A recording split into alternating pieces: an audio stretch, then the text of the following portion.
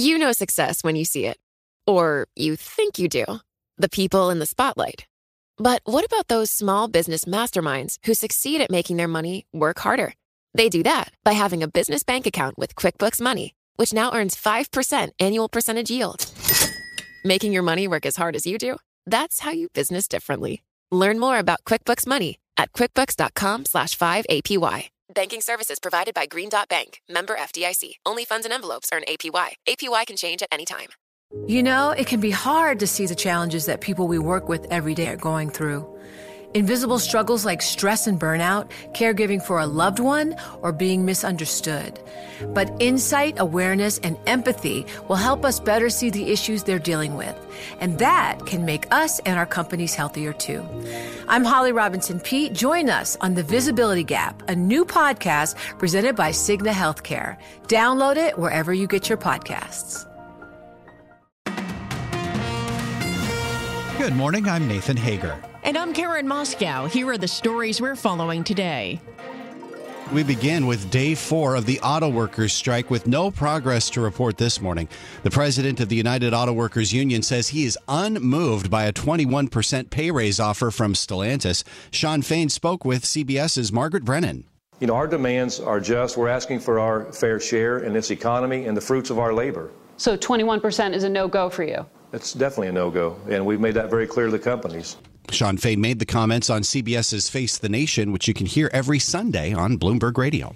Well, Nathan, former Vice President and Republican presidential candidate Mike Pence is laying the blame for the United Auto Workers strike on President Joe Biden's economic policies. He says the transition to electric vehicles is threatening jobs. What I'm hearing around the country is that auto workers are very concerned about Joe Biden's Green New Deal, heavy-handed effort to use taxpayer dollars to drive these automotive companies into electric vehicle production. Mike Pence made the comments in an interview with Bloomberg's Joe Matthew and Anne-Marie Hordern. Find the full conversation on the Bloomberg Stocks podcast, available wherever you download podcasts. Turning to markets, Karen, this is a big week for central bank decisions. The Fed, Bank of England, and Bank of Japan all make decisions this week, and we get a Fed preview from Bloomberg's Michael McKee. The Fed has made its meetings more interesting by not telegraphing exactly what it will do. This week, policymakers are forecast to hold the nation's benchmark interest rate in a range between 5.25% and 5.5%. They still have one more rate move to go this year, at least according to their own outlook, published in June. Does that remain in the so-called dot plot? And do they adjust their forecasts for growth, inflation, and unemployment? The jobless rate is still well below where they had predicted it would be. While it's unlikely the central bankers would surprise with the rate move, the adjustments they make to their economic outlook and what Chairman Jay Powell says about that will matter a lot to investors. Michael McKee, Bloomberg Radio. All right, Mike, thanks. Well, as we await those policy decisions, Morgan Stanley investors see a tough 2024 on the horizon. The firm's equity strategist Mike Wilson says after a sharp stock rally this year on the back of resilient economic growth, investors now have a more negative outlook for risk assets in 2024. Wilson says there's a growing debate among clients about whether a recession has been avoided altogether or if it's just been delayed until next year. In Europe this morning, shares of Société Générale are down 7.5%. The French bank's strategic plan is disappointing investors. The company's new CEO cut revenue and profitability targets, surprising investors who'd hoped for a boost to the underperforming stock. Well, we turn to politics now, Nathan, and House Speaker Kevin McCarthy is proposing a deal to temporarily avert a government shutdown. His demands include an 8% spending cut for domestic agencies and a resumption of border wall construction. As Bloomberg's Ed Baxter reports, McCarthy says a government shutdown would be a self-defeat for Republicans. McCarthy says it would undermine his party's leverage in negotiations over spending cuts sought by his party itself. Because when you shut down, you give all your power to the administration. But how are you going to win your arguments to secure the border if the border agents don't get paid? How are you going to win the arguments to get wokeism out of the Department of Defense if even our own troops won't being paid? McCarthy on Fox says this week he hopes to get a short-term funding bill out of the House. The Senate, another issue. I'm Ed Baxter, Bloomberg Radio. Okay, Ed, thank you. Some scathing words from House Minority Leader Hakeem Jeffries. He's blaming Republicans for a possible shutdown and impeachment inquiry against President Joe Biden. House Republicans are in the middle of a civil war. The Civil War has the following attributes: chaos, dysfunction, and extremism. The House Republican Civil War is hurting hard-working American taxpayers. House Democratic leader Hakeem Jeffries made those comments on ABC's This Week. You can also catch that program Sundays on Bloomberg Radio. Well, Nathan, former President Donald Trump has given his first interview to a major TV network since leaving office. The runaway frontrunner for the Republican nomination in 2024 had a wide-ranging conversation with the new moderator of NBC's Meet the Press, Kristen Welker. If you were reelected, would you pardon yourself? I could have pardoned myself. Do you know what? I was given an option to pardon myself. I could have pardoned myself when I left. And the former president also continued to insist the 2020 election was rigged, and it was his decision to try to overturn it. I watched that election, and I thought the election was over at 10 o'clock in the evening. You were listening to your instincts. My instincts are a big part of it. That's been the thing that's gotten me to where I am, my instincts. But I also listen to people. And you can hear Meet the Press every Sunday at 11 a.m. Wall Street time right here on Bloomberg Radio. Turning to geopolitics, Karen, we may have some progress on U.S.-China relations. National Security Advisor Jake Sullivan and Chinese Foreign Minister Wang Yi have met in Malta. A U.S. official says they discussed a potential leaders meeting and other issues in the relationship. The talks come at a critical time in U.S.-China relations. Wang is scheduled to visit Moscow for talks with Russian Foreign Minister Sergei Lavrov this week. Other world leaders are headed to New York for the United Nations General Assembly. All right, Nathan, thank you. It's time now for a look at some of the other stories making news around the world. For that, we're joined by Bloomberg's John Tucker. John, good morning. And good morning to you, Karen. Climate action now! World leaders gathering this week in New York for the United Nations General Assembly. And on the streets of Manhattan before the meeting, 75,000 protesters calling for an end to fossil fuels. They want President Biden to stop approving new oil and gas projects and to declare a climate emergency. Emma Beretta was among the organizers. We're targeting Biden because he needs to completely reverse course. He's not even showing up to the Climate Ambition Summit, which is completely unacceptable. Ukraine's President Zelensky will be there at the General Assembly meeting Thursday and will address Congress and meet with President Biden on Friday.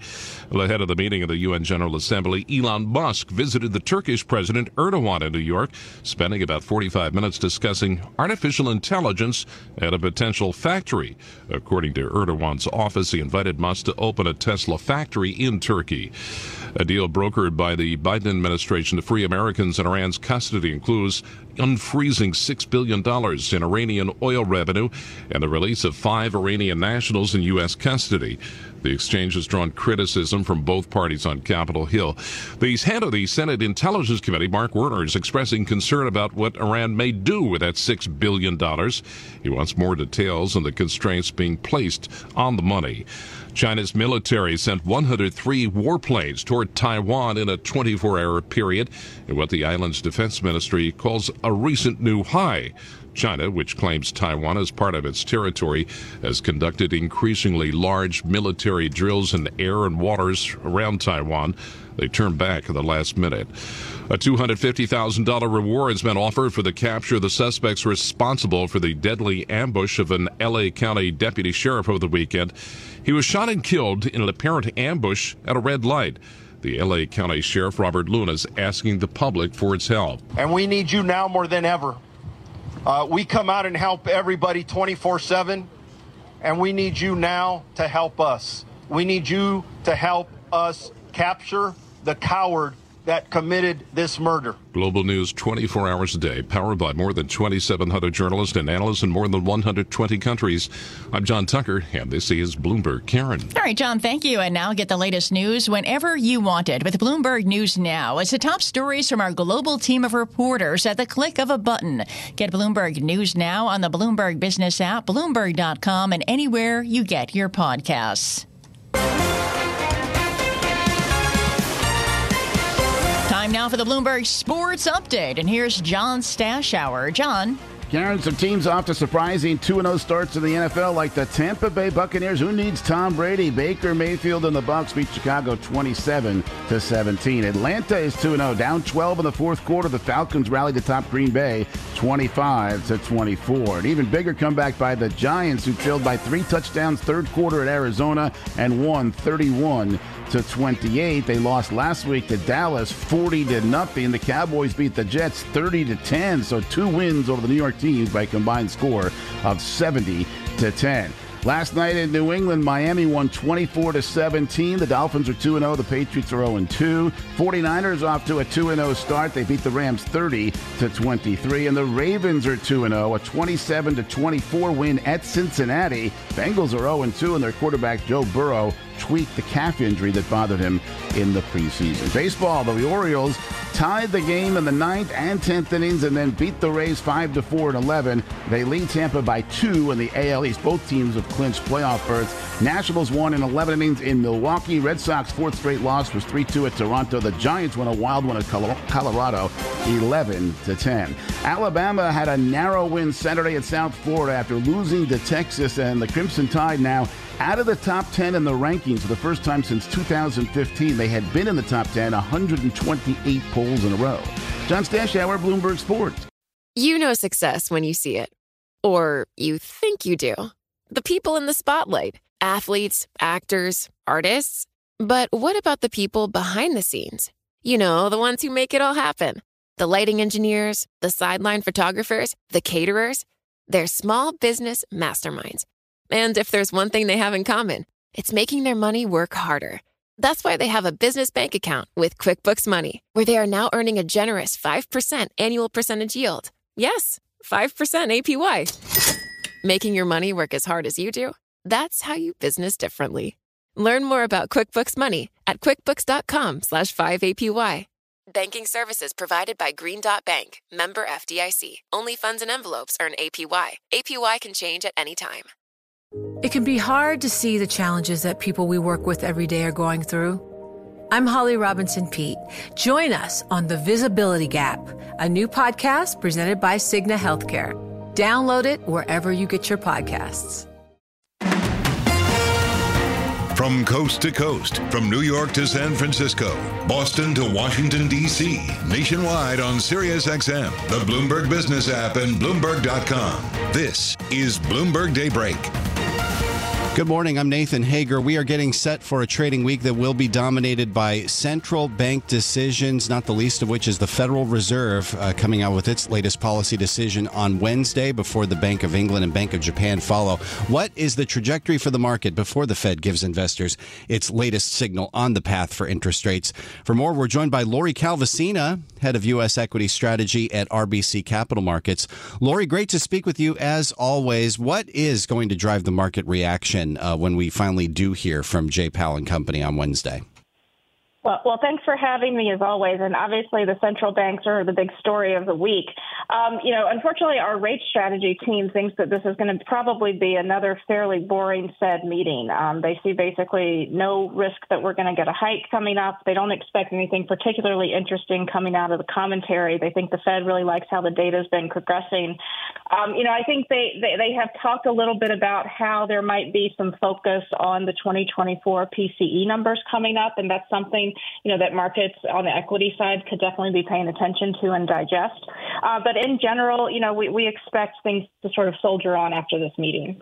Yeah, it's interesting how the market has managed to soldier on despite the elevated interest rates, the dramatic rise in interest rates we've seen for more than a year now. How do you explain the rally that we've seen despite elevated interest rates? Well, I think the simplest explanation, and I'll be honest with you, this has been coming up a lot in our conversations with clients based in the U.S. since June. I'm not sure quite why that it really started then.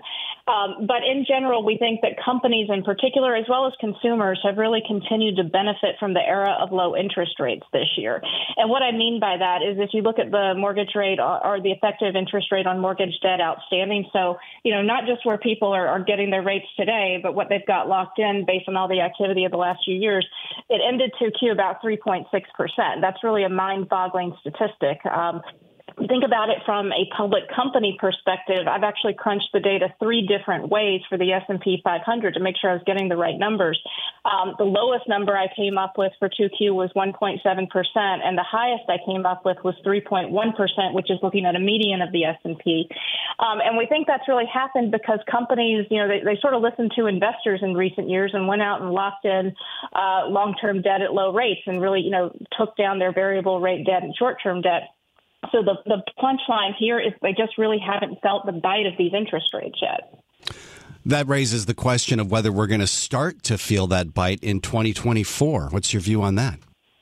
So you are starting to see both of those statistics I mentioned creep up. I will tell you, I wasn't actually at our industrial conference last week, but the reports from the field that I heard were that one of the big topics was deleveraging. It seemed to come up in just about every conference company recap that I read from the team that was on the ground there.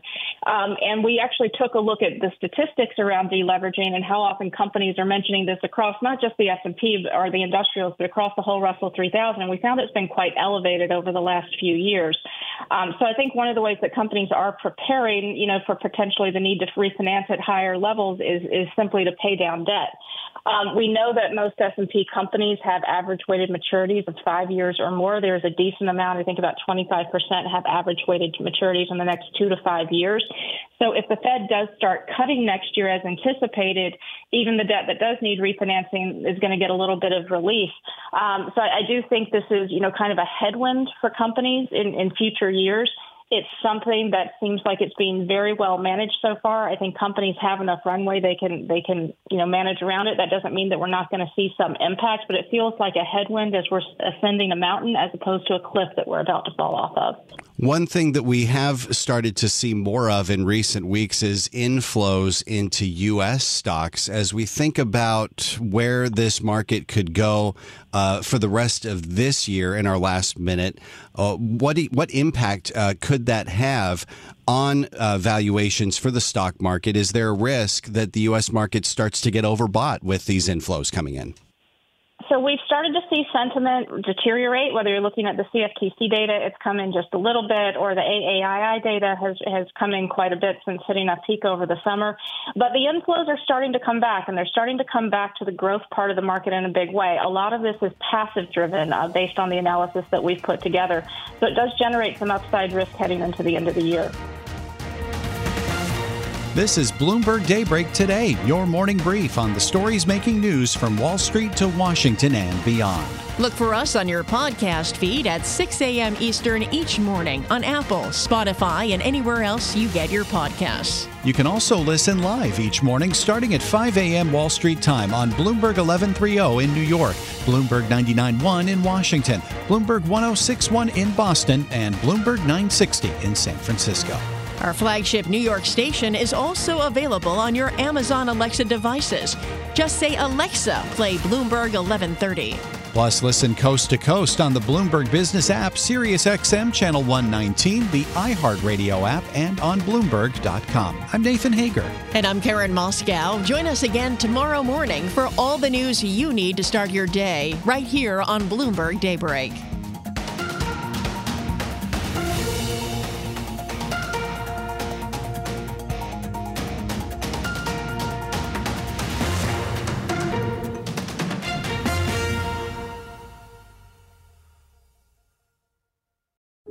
It can be hard to see the challenges that people we work with every day are going through. Invisible struggles like stress and burnout, caregiving for a loved one, or being misunderstood. But insight, awareness, and empathy will help us better see the issues they're dealing with. And that can make us and our companies healthier too. I'm Holly Robinson Peete. Join us on The Visibility Gap, a new podcast presented by Cigna Healthcare. Download it wherever you get your podcasts. From Silicon Valley to Wall Street, the promise and perils of artificial intelligence are playing out on the world stage. But what will the next phase of AI adoption look like? Which companies, from big tech to startups, will dominate? And where do the risks and unintended consequences lie? I'm Emily Chang. Join me at Bloomberg Tech in San Francisco, May 9th, to answer many of the industry's burning questions, alongside Snap's Evan Spiegel, Xbox President Sarah Bond, OpenAI's Brad Lightcap, top researcher Dr. Fei-Fei Li of Stanford, and many more. More details and just a few tickets left at Bloomberg.com/TechSF.